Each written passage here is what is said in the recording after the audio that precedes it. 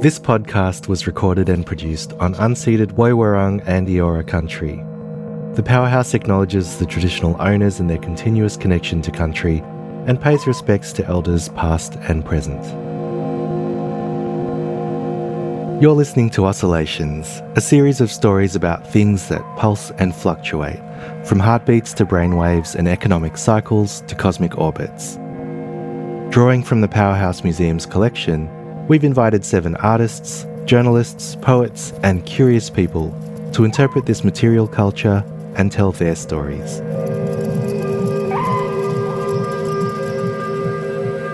Radiesthesia is a kind of pseudoscience, an occult practice dedicated to detecting the radiation of living beings and inanimate objects, and using it to locate people, illness, minerals, and water.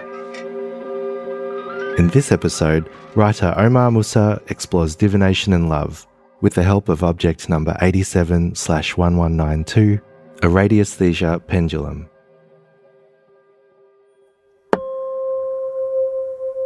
Radiesthesia. Left to right, left to right. Wave the pendulum, left to right. Our lovemaking itself was an act of radiesthesia, the detection of your magnetic field, the dousing of breath, the divination of underground springs, the sensitivity to radiation. An aura outlined your body in dusk, red gold. There is a word for that. Rutilant. Follow the metaphor further into the shadows, Sayang. Carry that fire into the cloudy blue-green of the stone. Same color as the sea spread out before us over the reef, spread like a wash of ink, pleasure or grief. Each to each, we were diviners, dowsers, trying to locate lost objects. The $2 coin down the back of the couch, the diamond ring buried in a pothole, that first private joke-like revelation. At times it seemed we were seeking out missing persons, once were shadow selves playing hide and seek behind the surface of the skin, or the page, or the temple's ruined wall. I miss you.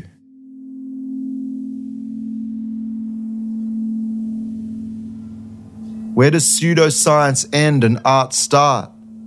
You see, I've heard it said that poetry is an act of necromancy, communing with the deceased, maybe even raising the dead. I wave a pendulum over your photograph sometimes. Oscillation, a steady beat.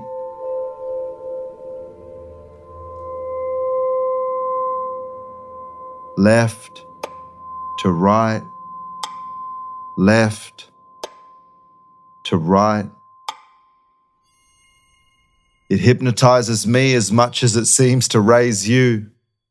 But every now and then, I sense something beyond words, a tremor that shivers me crown to kicks, transferring from your ghostly luminous outline to every fine hair and cell on my skin. A red gold glow, a sudden fire.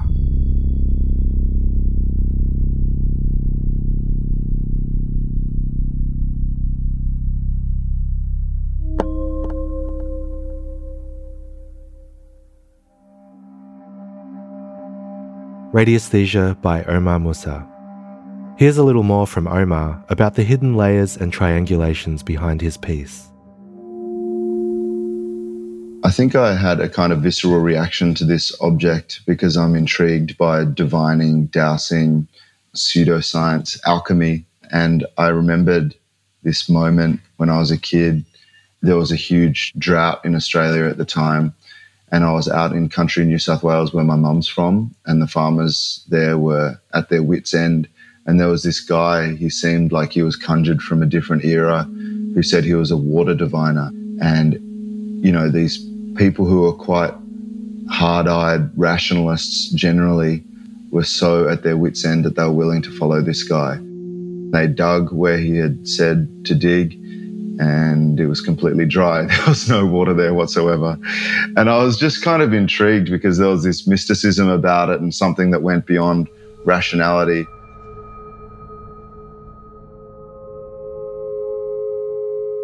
My name is Omar bin Musa. I'm an artist, writer, poet, rapper from Queanbeyan, New South Wales, and I chose object number 87/1192, the Radiesthesia pendulum. I was listening to this podcast by the great English poet Simon Armitage, and he spoke about poetry as necromancy, where you use poetry as some means of communing with or even raising the dead. Poetry attempts some form of dialogue with the expired. It is easy to descend into Avernus. Death's dark door stands open day and night. But to retrace your steps and get back to upper air, that is the task. That is the undertaking. Only a few have prevailed. You know, sometimes poetry is this way of exploring loss or an absence. This is the obligation that views poetry as clairvoyance or necromancy, and garlands the poet with the AAA laminate and lanyard, granting audience with the departed, VIP access to the netherworld, and, more importantly, permission to exit. You're trying to describe or seek something that's already fled your presence or fled your hands. And so in this poem, I was exploring a lost relationship and how you're trying to divine memory through your poetry. I almost made the connection between divining and dowsing and the early stages of a relationship where you're trying to wave your hands over someone else and figure out their personal histories and their personal aches, what they like, divine private jokes. That's such a moment in a relationship, that first private joke. We've got this thing and it's ours.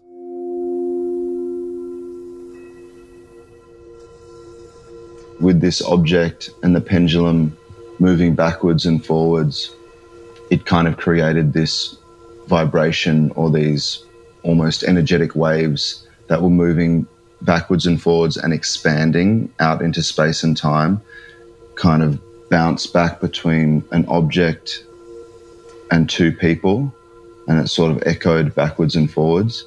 And even as I'm saying this aloud, it sounds like some type of pseudo-scientific explanation of energy exchange. But that was sort of the way I was seeing it. It was like one person holding the pendulum, creating these vibrations, and then those bouncing off the skin of somebody else. And it's this constant movement, like almost like a tidal movement in between different land masses or islands. Yeah, and that's how I was seeing it. What might count as pseudoscience or bad science can also count as great metaphor and great art. But the idea of alchemy, of transferring lead into gold, is just such a beautiful metaphor for dealing with life or with difficult times, because what might be rejected by a rationalist suddenly becomes really fertile ground for an artist. Let's leave it at that.